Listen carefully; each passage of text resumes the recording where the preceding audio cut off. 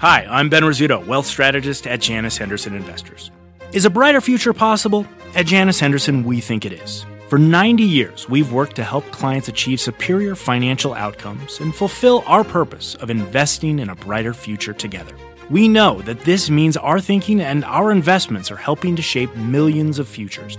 At Janus Henderson, we are committed to helping you invest in a brighter future for the next 90 years and beyond. To learn more, go to janushenderson.com. Live from the NASDAQ market site in the heart of New York City's Times Square, this is Fast Money. I'm Melissa Lee, coming to you live from Studio B at the NASDAQ. On the desk tonight, Carter Worth, Dan Nathan, Guy Adami, and Julie Beal. We've got breaking news at this hour. Charlie Munger, Warren Buffett's right-hand man and the former vice chairman of Berkshire Hathaway, has passed away at the age of 99. He was just over a month away from turning 100 years old. Our Becky Quick looks back at Munger's long life and his under-recognized role in helping Warren Buffett become one of the richest people on earth. Charlie Munger was best known as Warren Buffett's right-hand man. Their investing partnership dating back decades. I would say that every time I'm with Charlie, I'll get at least some new slant on an idea that causes me to rethink certain things. And we've had we've had so much fun in the partnership over the years. It's been almost hilarious. It's been so much fun.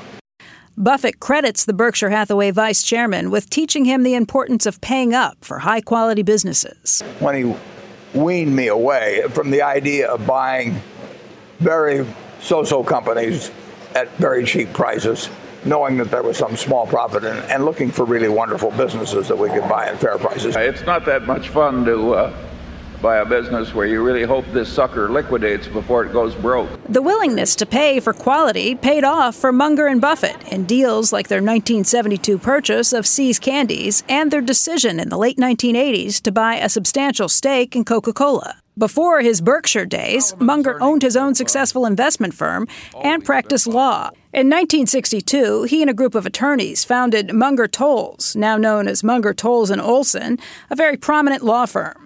Munger, like Buffett, grew up in Omaha, Nebraska, and as teenagers, they both worked at Buffett's grandfather's grocery store, but not at the same time, as Munger was 7 years older. It wasn't until Buffett was in his late 20s and Munger was in his mid-30s and living in California that they were introduced to each other by mutual friends. We had dinner together in 1959. In 5 minutes, Charlie was rolling on the floor laughing at his own jokes, and I do the same thing. They began to spend hours each week on the telephone, talking investments, and Buffett urged Munger to trade in a career in law for one in investing. I met Charlie, and he was practicing law, and I told him that was okay as a hobby, but it was a lousy business. So Fortunately, I listened. From 1962 until 1975, Munger's investment partnership produced a 19.8% compound annual return versus just 5% for the Dow. It wasn't until 1978 that Munger formally joined Berkshire as vice chairman. But Munger's even-tempered, risk-averse, and pragmatic approach to investing was a major influence on Buffett from the time they first met, helping Berkshire Hathaway grow into a multi-billion-dollar conglomerate that owns well-known businesses like Dairy Queen, Geico, Helzberg Diamonds, and Burlington Northern. Munger, however, didn't limit himself to just Berkshire. He was chairman of Wesco Financial from 1984 until 2011, when it was totally assimilated into Berkshire. During those years, he was known for his deadpan humor and straight-shooting style at shareholder meetings where he interacted at length with his investors. After Wesco, Munger moved the show and his growing collection of fans to another company where he remained chairman, the Daily Journal. Charlie? Yeah. One of my favorite lines from you is you want to hire the guy with the IQ of 130 that thinks it's 120, and the guy with an IQ of 150 who thinks it's 170 will just kill you. You must be thinking about Elon Musk. He brought his blistering one-liners to Berkshire Hathaway's annual meetings, too. What I needed to get ahead was to compete against idiots. And luckily, there's a large supply. And professional traders that go into trading cryptocurrencies, it's just disgusting. It's like somebody else is trading turds and you decide I can't be left out. Charlie's big on lowering expectations. Absolutely. That's the way I got married. My wife lowered her expectations. And despite a net worth of around $2 billion, for Munger, money wasn't everything.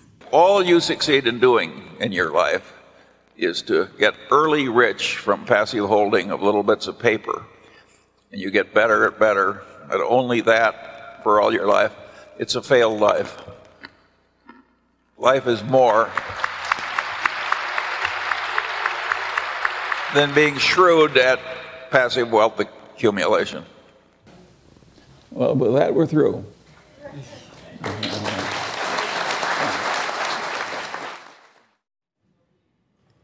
Becky Quick joins us now. Becky, you knew Charlie better than anybody at this network, covered Berkshire Hathaway for so long. We all knew Charlie for his wit, his Mungerism, so to speak. But I think the interplay between Warren Buffett and Charlie Munger is really fascinating, the friendship, but also sort of the give and take, and how Charlie was the true foil to Warren Buffett in terms of bouncing investment ideas. I remember Warren Buffett called Charlie the abominable no man. Yes. that really captured it all. Yeah, kind of saying no to Warren when nobody else could or would, saying this doesn't work and here's why. Look, they did figure out together a different thought of investing, a different way of building things. Warren Buffett had been an acolyte of kind of this idea before, Ben Graham's ideas, that you go around looking for cigar butts and you can get a few more smokes out of the last few drags on that cigar butt, buying good businesses, decent businesses at really cheap prices. Charlie Munger is the one who kind of changed Warren Buffett's thinkings on these things, where he said we should be buying great businesses at decent prices. You don't have to go so low and just get a great bargain price for it if you have a great business that will eventually take care of itself. Buffett has been very outspoken about how Charlie shaped him in all of those things. Today, Warren Buffett putting out a statement saying Berkshire Hathaway could not have been built to its present status without Charlie's inspiration, wisdom, and participation. And just a couple of weeks ago, when I sat down with Charlie, he did talk a little bit about how things started at Berkshire Hathaway. Here's what he had to say. Whoever, but I did not really think that we'd ever have one. It would,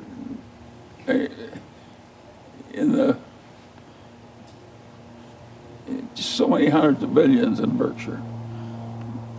I did not anticipate when Warren and I were starting with our little piddly start that we'd ever get to 100 billion, much less several hundred billion.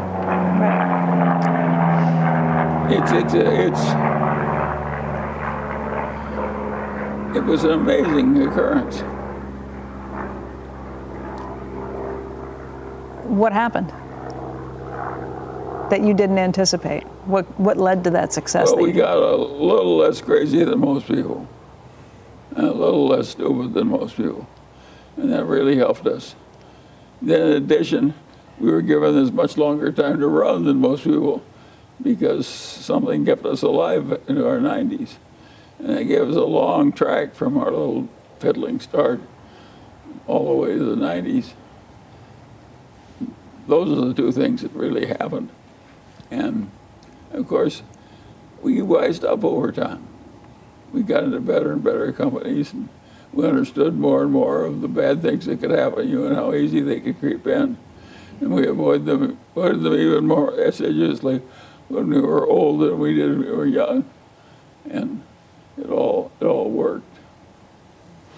I think back in 2015, for the 50th anniversary of Berkshire, you wrote in the shareholders letter that, among many other things, you had a $60 billion pile of cash at that point. You thought that that pile of cash would decline over time because you'd be able to buy more and more things. Now you've got almost $160 billion in cash. Is there an opportunity for a really big purchase with that? And do you think you'll see one? Well, of course, there's an opportunity for a purchase a lot bigger that people can make who don't have us 160. We have $160 billion in cash, plus a great credit rating we deserve. And who in the hell has that? Not very many. Yes, but what it's going to be, I can't tell you. It can't be anything too small, because it doesn't matter how good it is. We're of a size now where too small just doesn't move the needle very much. So we need something big to come along and use up all our cash and some borrowing. But who's more likely to find something than the guy who has $160 billion in cash, plus a long history of buying bargains? I don't think it's hopeless. It may have to be done by some different people. You know that the next time we may not be able just to squeeze a little more lemon juice out of the old lemons. We may be able to, we may have to squeeze some new lemons, meaning new people may have to make the decisions. But who can make them better than somebody that has watched the early process all through all those years and seen how well it works, and who starts with a little legacy of $160 billion of cash? So you're talking about Greg Abel, Ajit Jain. Yes, and Ted and Todd. Or somebody not yet identified. Yeah. Melissa, that was just 2 weeks ago today, and Charlie Munger at 99 years and 11 months, really still had great command of everything that he saw. Very quick mentally, very capable of sitting and kind of reflecting on all of these things. But he's a huge reason why Berkshire Hathaway is the company that it is today, and he will be sorely missed. Are there investments that Berkshire Hathaway has held or has currently that has Charlie Munger's fingerprints all over it? Sure. I mean, probably BYD is the biggest example of that. They got in very early, and that was something that Charlie Munger was very excited about because of the guy who was running the company. There were a couple of trips to China, one with Warren and Charlie both, traveling to China to see their investment there. And I think they were both kind of blown away by what they saw. But Costco at different times. But BYD is probably the biggest example of that. Right. All right. Becky, thanks so much for joining us tonight. Thank you. Becky Quick on Charlie Munger. Very sad news tonight to digest. He was a larger-than-life force in the investment scene guy. Yeah. No, it's incredible. You know, you want to say to Becky, I'm sorry for your loss because how close she is with Mr. Munger and Mr. Buffett clearly over these years. I mean, that's more than a friendship. I mean, that's a long relationship that they've had. I'm sure it's an emotional night for Becky. But in terms of the loss for the community, you learn a lot of things. I mean, I'm sure this show sort of flew in the face of everything they believed in. And I'm sure sometimes if they had it on, they would sort of wince. But the genius of what they do, just understanding good businesses and the power of investing and staying with something, I don't think any of us should forget that. He's also been a critic of bad corporate governance practices, calling companies out. He's called, investing in cryptocurrency, gambling, and drag. He doesn't beat around the bush when it comes to so many topics. No. I mean, the Costco thing is interesting because Munger was on the board in 97 and Buffett bought in 98, and he held it all the way through until it spiked post-COVID, and they sold their Costco position in 2020 after and it still is right now at that relative high, has not made a new high relative. Yeah, it's interesting what Guy just said, though, like fast money. And again, there's investment styles for all sorts of people. And I think that, if you are a trader and the like, you learn lessons from people like Charlie Munger and Warren Buffett. We've been listening to Becky. As long as I've been in the business, I feel like I've been listening to her on a quarterly basis, interview those. And every single one of those interviews, I've taken something away that's helped me think about the markets. Right. Julie. Yeah, no, I mean, us at Kane, we're long-term quality investors. So a lot of Charlie's ethos is very much in ours. And what I appreciate so much about him is the humility he took to investing. He never tried to make it fancy. He never tried to exclude people from understanding it like we're such brilliant people up on the mountaintop declaring what is important and what's good. He really made it accessible. And I think that was his genius in creating simplicity and understanding fundamentals. And so he'll be very missed. We're looking at this footage of the annual meeting, which is so widely attended. So many people want to go to meet. It was almost like meeting rock stars here. But these were average investors, for the most part, who invested in Berkshire Hathaway because they believed in the investing ethos that Julie had outlined. So it's amazing to think that, even before the age of fast money or so on, he opened up this annual meeting to legions of investors who then learned from them. Groundbreaking without question. It's interesting, in the last clip that we watched, Becky's interview, she mentioned $160 billion of cash. I think it's 157. But what's interesting about that is, I mean, that's a record amount of cash that they currently have. And the bears like myself will say that's because maybe they look at the climate and say there's nothing worth. And the flip side of the coin is, and you heard Mr. Munger speak to it, we're just waiting for the right size deal to come along. And it has to be something will move the needle. And think about maybe the most incredible of all. In the financial crisis, there was one person left. Goldman Sachs turned to him, and everyone said, if he gets my stamp of approval, we're okay. It was the only thing left. Right. Only thing. Let's now bring in value investor Whitney Tilson, who attended the last 26 Berkshire Hathaway meetings. He's a longtime Charlie Munger follower. Whitney, great to have you with us. Thanks for bringing your perspective on Charlie. I know you've known him for a long time, and you're part of Poor Charlie's Almanac because Munger is so known for so many of these Mungerisms. What are your favorites? What really sticks with you? Yeah, well, I've been listening with interest all the comments from the folks there about what a legendary investor Charlie is, and that's how I first discovered him when I started my little hedge fund back in the late 1990s, discovered Buffett and Munger, been going to all the Berkshire meetings since then, and then Charlie would have his own Wesco and more recently Daily Journal annual meetings, a couple weeks afterward usually. And it was like, it's sort of like a church, and you've got the Pope, and that's Warren Buffett, and then you've got the senior cardinal, Munger. And what I quickly discovered is that I was getting a lot more from both of these wise old gentlemen in areas outside of investing. And that's what I think, once people discover these guys, most people discover them because they're trying to make money. They're investing their own money or they're in the investment business. But let me give you an example. I remember more than 20 years ago sitting there at the Wesco annual meeting, and Munger, in response to some question, said, all I want to know is where I'm going to die, so I never go there. And everybody laughed. And he said, no, I'm serious. He said, once you've reached a certain position in life that basically all of you in the audience have reached, a certain level of education and financial security, your main focus in life should be not to screw it up. So he always talked about always invert.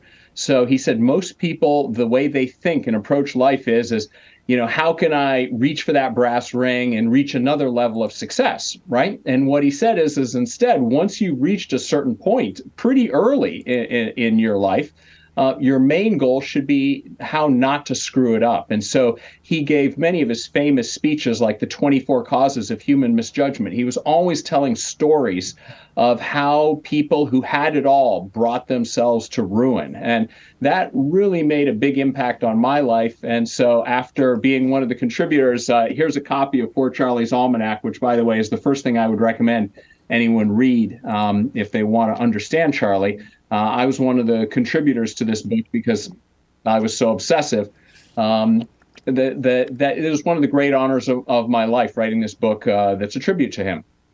It's amazing how much he has contributed to, things and subjects outside of investing, Whitney. But I'm curious, as an investor, what did you take away from Munger? Were there investments that you were led specifically to by Munger or Munger's thinking, at least when you're thinking about going in? Yeah, well, I wish I had followed him more closely. I sort of followed the first part because he was very clear thinking about investing in high quality businesses, even if you have to pay a little up for it going in. And that led me to some of the greatest investments in my career in companies like Apple and McDonald's and Home Depot and all. Where I didn't control myself as well as I should have is I should still own those stocks today. Thanks to Charlie's teachings, I identified some of the greatest businesses of all time and owned them for a while. But, with the benefit of hindsight, I wish I'd had more of Munger's patience and owned them, for a lifetime, because that's what he and Buffett have done with their most successful investments. Whitney, you've dedicated, it's interesting. I mean, you're a disciple, clearly. You've had a great career. But, I listened to Mr. Munger talk about, giving back, and Mr. Buffett as well. You've done that as well. And my sense is, a lot of things you've done on the continent of Africa maybe been inspired by the teachings of Mr. Buffett and Mr. Munger. Can you speak to that? Yeah, it's interesting. I mean, both of them are very generous and philanthropic and are giving their fortunes away to their charities.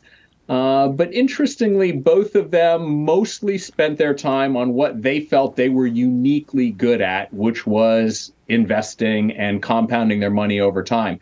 I've probably spent a greater percentage of my time, traveling to Africa, supporting Ukraine over the past year, et cetera, just because it's something I'm very passionate about. But, I tip my hat to these gentlemen for being laser focused on what they were uniquely good at and building enormous fortunes that are going to make a big difference to millions of people for generations. Whitney, you've discussed how much you've learned from it about investing from them over the last couple of decades, and you've seen them do it over, very different market cycles. Have there ever been any big surprises? Have you ever seen their mettle be tested in a way that surprised you?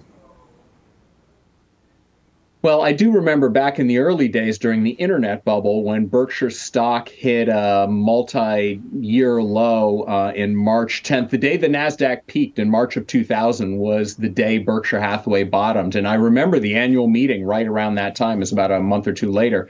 And everyone was questioning, how they could have missed this. And they didn't care one iota. They were just so comfortable in their own skins. They knew it was a bubble, and it just didn't bother them. And that's happened again and again. They have, more recently, both of them been super vocal about the dangers of cryptocurrencies, just pure instruments of speculation, and have warned people away from it. And, there the story's still out. Bitcoin's at $37,000 these days.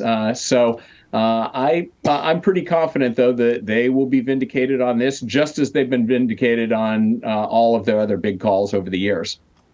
Can there be, I don't want to ask this in this way, but can there be another Charlie Munger, an investor who spans the generations, who has that sort of following, who can speak out so honestly about so many different topics in such a blunt manner? It just doesn't feel like the environment can produce anyone like a Charlie Munger anymore. Yeah, I hear you. I'm struggling to think of, other than Buffett himself, who's 7 years younger and hopefully has, many more years to live. They're both cut from the same mold. But after that, boy, it's hard to think. Munger was really, really one of a kind. I don't think there'll ever be anyone who could ever replace him, or anyone who will be quite like him. Whitney, thank you. Good to see you. My pleasure. Whitney Tilson. Julie Biel, what do you take from Munger in how you invest? You're talking about how the investment style is probably more similar than the investment style of any of these traders here on this desk to Charlie Munger's. I talk to clients a lot about how, the real value that I add is when I say no, it's not when I say yes. And I think it's very much in line with always wanting to be extremely discerning and not just being attracted to something because it's a little shiny or it's a little cheap. And it's hard sometimes because you'll think there's a real opportunity and you're so smart for wising it up and finding it out. But often the situations are pretty simple and straightforward. You need to understand your businesses and you need to say no. You need to be extremely discerning and not just go for something that's a kind of quick flip, because chances are someone knows something a little bit more than you do. So I think for me, it's just being very discerning and focusing on quality. And sometimes that's very hard because quality won't be sexy. It'll be out of favor, just like that time period in the NASDAQ. There are definitely periods where at Kane we lag because we don't have the sexiest companies. But they're really great businesses. And over a cycle, if you can have the discipline and the character to just sit still, sit on your hands and not just trade to, create value or make yourself feel like you're so important, you really end up better off for the long term. All right, we got to take a quick break. Again, the news here, Charlie Munger, dead at age 99. Back right after this. What does it mean to be rich? Is it having more stories to share or time to give? Is it being able to keep your loved ones close or travel somewhere far away? At Edward Jones, we believe the key to being rich is knowing what counts. Your dedicated financial advisor will take a comprehensive approach to your financial strategy to help support what truly matters to you. edwardjones.com/findyourrich. Edward Jones, member SIPC.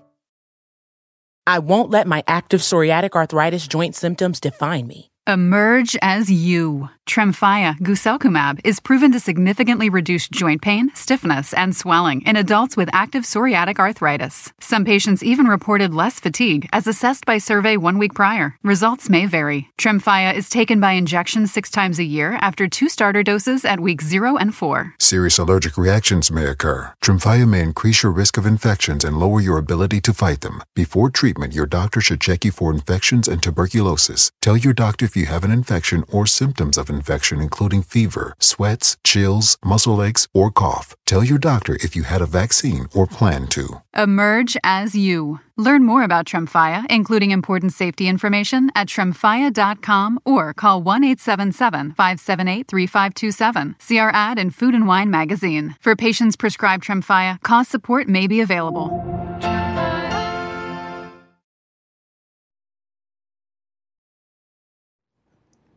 Welcome back to Fast Money. The GLD ETF rising by more than 1% today, and now at its highest level since May. It is up more than 9% over the past 2 months alone, while the S&P 500 is up close to 6% in that period. In a couple minutes, we'll hear from one market watcher who says gold's rise could fuel a risk-on rally into the new year. But before we get to that, let's ask here on the desk, can stocks and gold really keep moving higher together? Guy? It's interesting, and Carter clearly has thoughts, but one of his theses for a while was rates would go lower, and at a certain point, stocks would follow. If rates continue to go lower, the dollar will go lower. That will be a tailwind for gold. I think stocks will then subsequently go lower as well. So, yes, there's clearly a scenario where both can happen. I just don't think it's probable. And I think gold's within a whisper of having a huge breakout to the upside. What do you think gold is telling us, Dan? Well, it's interesting. Whitney just mentioned Bitcoin also touched 40,000 today. Yeah. You know what I mean? So it seems like there is an appetite for sort of safe haven sort of things. They're buying treasuries, they're buying gold, and they're buying Bitcoin, and they're selling dollars. And I agree with the guy. I think eventually they're going to get to stocks, and they're going to think they're a little expensive. All right, Carter, we'll get to your 2 cents on gold in a minute, but you put a note out this morning on bonds. Yeah. Well, so I think oil was stretched at 95 a barrel. Dollar was straight up. Yields were straight up at 5. And guess what's happened? Oil has collapsed. The dollar has collapsed. Yields have collapsed. And ultimately, of course, I do believe that equities will go that way. But let's look at some yield charts. We have 3. They're identical. And the first is we know that we have now sold in terms of bonds have rallied. Rates have dropped from 5 to where we are now at 4.3, and I think ultimately going to 4 and below. But look at the next iteration. There is an unfilled gap. It's esoteric chart theory, but it comes into play at 4.195, which is to say that was right after Labor Day. It was a Tuesday, and what happened was the bond market lurched at the open, yields surged, bonds sold off, and I think we're going to get there. And then the final chart for yields is the well-defined channel in which yields were ascending before they broke. That same channel can be overlaid to the dollar and to oil, and all 3 have broken. Ultimately, I think equities do the same thing. So 4.195 is the next test on the 10-year Treasury yield to the downside, and then after that, we break 4 is your thesis. So. Yep. All right, let's now bring in the market watcher calling for gold to fuel a risk-on rally next year. Ben Emmons is senior portfolio manager, head of fixed income at New Edge Wealth. Carter, as you heard, is predicting decline in the S&P 500, but you're saying that gold could actually be telling us that there could be a risk-on rally coming. Why is that? Yeah, it's an interesting combo, Melissa. You know, normally you think of gold like a hedge against inflation or uncertainty, and I think both still play. I think that's one reason why gold is up. And to Guy's point, like yields are down, dollar's weaker. That's macro story for gold. But it's also a seasonal issue here. So we're in a really strong November month for stocks. It could be a good month for December too, at least that looks like it historically. Gold has an interesting pattern here too. It's actually doing even better than stocks in December. And specifically in years when the Fed is either easing or going towards a easing type bias. So I think we're in this stage here. This is why I think coming from the risk-on part of the story, gold appreciates in value when there's uncertainty. It appreciates in value when there's risk on, when there is a apparent change of easing, of Fed policy towards easing. You had a note out this morning, and there's one little bit that sort of confused me because you cited December outperformance of gold versus stocks by 2 to 1 since 2013. Is it just the 2013? Because then you also say that in November, if the S&P rallies, then that's an even better sort of outcome. But we've only had one easing cycle, really. True, and that is a shorter history. But it is interesting to note that since that time, it's been very consistent every December, being a pretty strong performance for gold, especially when there's a rally in the stock market in November. What's also interesting that in September, gold tends to get sold off over every single year that time too. So I think this is what investors maybe are doing. It gets sold off in September and revisited again in November, December. So I think this seasonality plays a role. Carter, I asked you a few weeks ago what you thought about the idea of seasonality, and you basically said that it was bunk. And so I'm curious what because you're looking at that, and I can see the wheels turning. Yeah, I mean, I'm thinking about all this. I think, look, there are a lot of, there's this, for instance, how does the stock market do in years then in 5? Guess what? It's up almost every time. But here we go. In 2025, would you put everything you have on the market because it goes up in the years 5? Meaning, it's not to say numerology, and there is seasonality, but you can at this point get any data series to make any case one once, right? And so I think there's a lot to being very mindful of data series. But one thing is this, that I think statistically you need something like 130 inputs to officially have something be statistically meaningful. And almost all data series in the stock market, 13 years out of 15, there's just not enough sample sets. Right. Let's say the data is a good indicator. What is the fundamental story? Because it sounds like you're saying that gold right now is telling us a story of deflation, that's what is driving that story. And that notion of inflation coming down sharply is a good thing for the markets. It is because, if you listen to Waller today, who was, I think, kind of extraordinary in his comments, he really started confirming what the Fed is moving towards to, right? We have this descending inflation, so the real rate is high, positive, and they could lower that nominal rate. I think that gives gold a bit, because ultimately that's the true story of I think, the gold rally in the past. It is interesting to think about gold as this smile idea. So I was telling Carter before, you have the dollar smile. The dollar goes up when there's uncertainty and there's a strong economy. Similarly for gold, there's uncertainty next year. We have an election. We don't know what's going to happen. We get a recession, maybe not. So lots of uncertainty. So that probably is part of the other reason why gold is up. And at the same time, gold rallies when there's this risk-on feel in the markets. And that's really when real rates and interest rates are declining. So I think this gives the gold, I think, a really good push for the breakout. So I'm with Guy and with Carter. It's likely going to break out to the upside. Ben, good to see you. Thank you. Ben Emmons. Coming up, the China trade, big names heading in opposite directions as the country deals with a major outbreak. All the details ahead. You're watching Fast Money live from the NASDAQ market site in Times Square. Back right after this. Welcome to the Canva guided meditation for stress at work. Impending deadline? Generate Canva presentations in seconds. So fast. Brainstorm got too big? Ooh. Summarize with AI in a click. Writer's block? Release with Canva Magic Write. Magical. Stress less and save time at canva.com. Designed for work. Welcome back to Fast Money. Stocks closing in the green today. The Dow is up 83 points. The S&P up 0.1%, and the Nasdaq leading the gains up nearly 0.1% here as well. 0.3, I should say. In terms of stocks that have been moving today, payment stocks continuing to surge here. We got PayPal up 3.4%, Block up 5%, and Affirm up 11.5%. Those holiday numbers about how many people were using buy now, pay later services really helping there. And shares of CrowdStrike on the move after reporting its results. Shares are lower by 1.5% after the company posted a beat on the top and the bottom line. Coming up, all the headlines out of China, Alibaba and Pinduoduo diverging in today's session as the country faces a major outbreak. Our own Eunice Yoon is here. Come on. In the house with us for the first time since before the pandemic. Her take on how China has changed and the latest on the next outbreak. Fast Money's back in 2.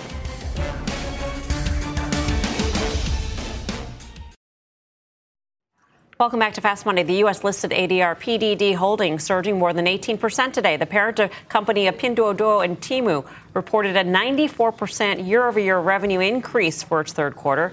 Alibaba dropping today on the back of that news. This comes also as Chinese-founded fast fashion retailer Shein files to go public. To help us break it down, CNBC's Eunice Yoon is here on set for the first time in 4 years. Eunice, welcome. It is a pleasure to see you in person, a pleasure to have you here on set. Oh, thank you so much for having me. I'm so happy to be here. Let's talk about this IPO and how it's impacting the others here. It's really interesting because it's really taken the U.S. by storm. Mm-hmm. It's a threat to other retailers, and yet it thrives on this sort of loophole in tariff land, right, where they can just ship directly to the consumer because it's worth so little. Yeah. There are no taxes on it. Right. And so that's a huge part of the business model here. Yeah, it is. And I think that what I think maybe people might find interesting about Shein over here is that in China, nobody knows about it. From a consumer's perspective, because it's not Temu and Shein don't have any presence in China. But from a seller perspective, it's really seen as a really good way to sell to U.S. consumers, and especially with all the economic uncertainty, a lot of sellers are looking for that kind of opening.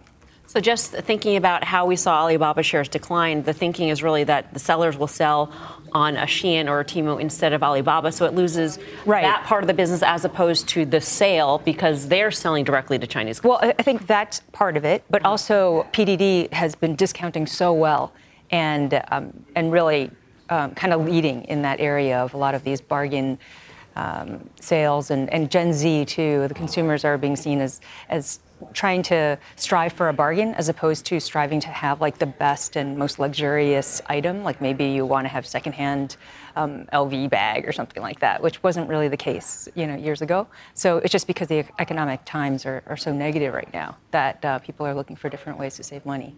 So Eunice, since you've been gone, I don't know if you noticed this, but TikTok has come under a lot of regulatory scrutiny here in the U.S. So I wonder if these companies that are really selling into the U.S., and there's a whole host of things here, right? So now they have this consumer relationship. TikTok was very different. It's about data. It's about, user-generated content. But now it's a financial transaction. I wonder, as we start testing or they start testing the waters for U.S. investor appetite for these things, is regulatory going to be a big risk for some of these stories? I think so. I mean, it's just that all of these companies, one of the things that they have in common is that they're Chinese companies or companies that had roots in China that are trying to play down the roots, right? And so with Shein, I thought, okay, U.S. investors are going to want to know what the corporate governance is, how the structure is of this company. Because when you look for Shein or the founders and the people who are around Shein on Chinese databases, it's very murky, So you could see that the founder, who's a guy who's named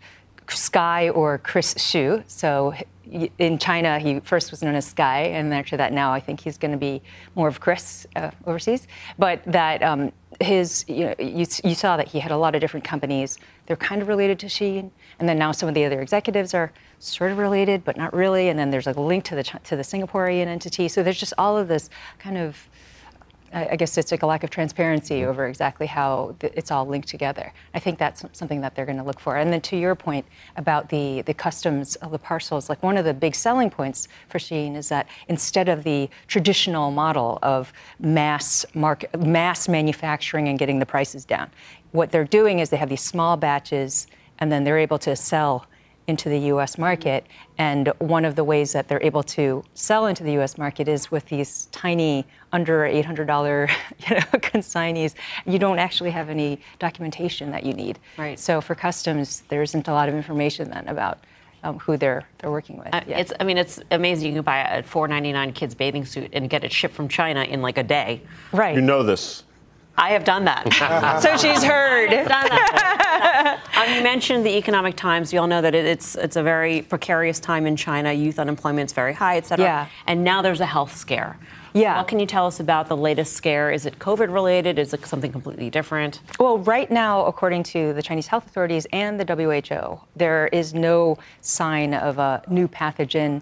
They don't say that it's COVID. It's just a mix of a lot of different pathogens, bacterial infections, viruses, such as RSV, that have been seen in other countries. countries. So the WHO has said that this is something that you guys were seeing about a year ago, where there suddenly isn't as much masking and kids are getting sick because there just hasn't been as much exposure. So they're saying this is what we're seeing in China now. But because there has been such a trauma over the lockdowns and COVID there, and just the lack of transparency around it, probably overseas as well as domestically, there's just a lot of rumors about what is this? Is this another variant? Is this of COVID? Is this just something all new altogether? And it's not totally unjustified as to why there would be this skepticism. Eunice, thank you. Great to see you. You'll be here all week, right? I will. Hopefully we'll see you again. Eunice Yoon. All right, sneaky small caps. We're diving into the Russell to drill down on two names that one of our traders says could be under the radar winners into year end. Plus, Tesla shares rallying today even as production problems mount for the Cybertruck. We'll take a look under the hood of this EV stock next.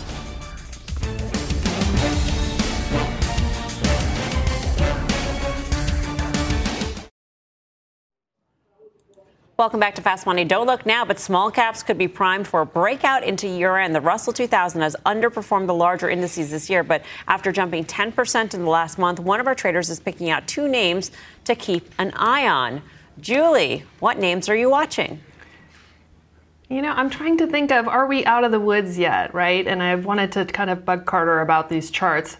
Fundamentally, I think both of these businesses are looking kind of interesting at this point. The first one is Moelis. Moelis is a boutique investment bank that's based in Los Angeles, started by star banker Ken Moelis.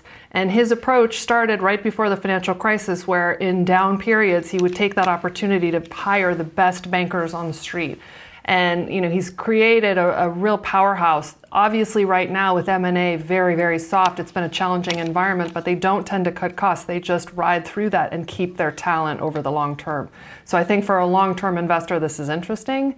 The other one that I'm kind of curious about as far as is this out of the woods is Aspen Technology. This is a very high-quality software business. Some of its end markets in terms of understanding subsurface engineering have been a little bit softer.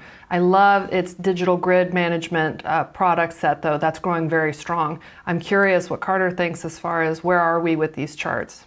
Are these in your portfolio currently, Julie? Yes, these are long-term holdings for us. Okay, so Carter, your review of the charts, please. There we go, a little collaboration. So let's look at Moelis. It is a textbook example of a bearish to bullish reversal. A stock that dropped from 77 as low as 35 and is making the turn. The sequencing has changed, a series now of higher highs and higher lows. I like it a lot. Now, on the other hand, now Aspen, for me, is a pair of twos. You can see the volatility here, gapping up, gapping down. Must be saying things on a quarterly basis that no one can quite contend with. My hunch is to leave this one alone, neither be long nor short. All right, coming up, Tesla's precious cargo, the EV maker will unveil its long-awaited Cybertruck at a special event this week. But is it worth the hype? Don't go anywhere. More Fast Money in 2.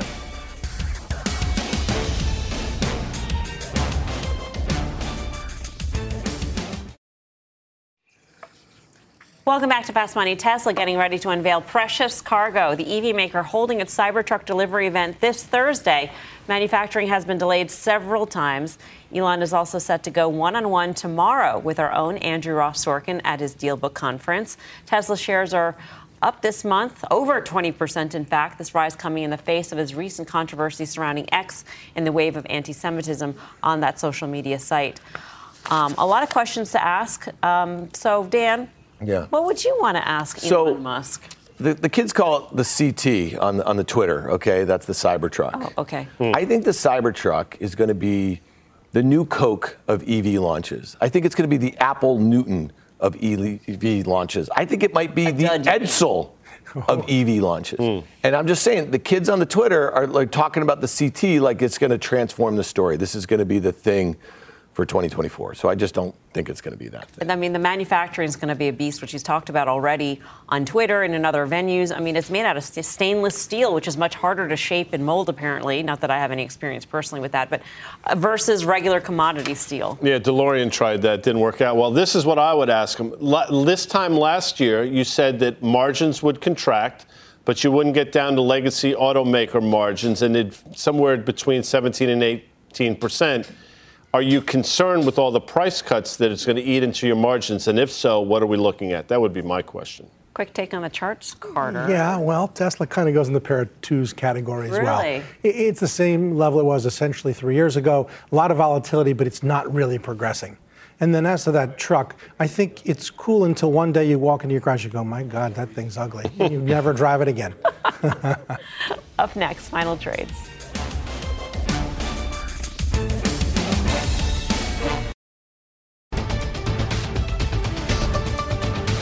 Welcome back to Fast Money. In case you're just tuning in, we want to let you know that Charlie Munger has died. He was Warren Buffett's right-hand man and the former Berkshire Hathaway vice chairman. Munger was just over a month away from his 100th birthday. CNBC will have continuing coverage on Munger's life and his massive impact on the investing world on Mad Money with Jim Cramer, and later on as well on The Last Call at 7. Meantime, it's time for the final trade. Let's go around the horn. Julie Beal. In the spirit of Charlie Munger, I tried to think of the highest quality business, and VRSK, Verisk, is probably one of them. Carter. Gold or silver or both. Precious metals. Dan. Yeah, I like Julie's Moelis call. This company had $5.40 in earnings in 2021. If the cycle turns, they're going to look really cheap in 2024. Dan likes it. Guy. First of all, it's great to have Eunice here, and we were saying she should be nominated and or win a Peabody Award. You think about from 2021, 22, incredible. It's great to have her here. Rest in peace, Mr. Munger, and again, condolences to everybody at Berkshire Hathaway and the family. Agnico Eagle Mines, AEM. Thank you for watching Fast Money. Mad Money with Jim Cramer starts right now.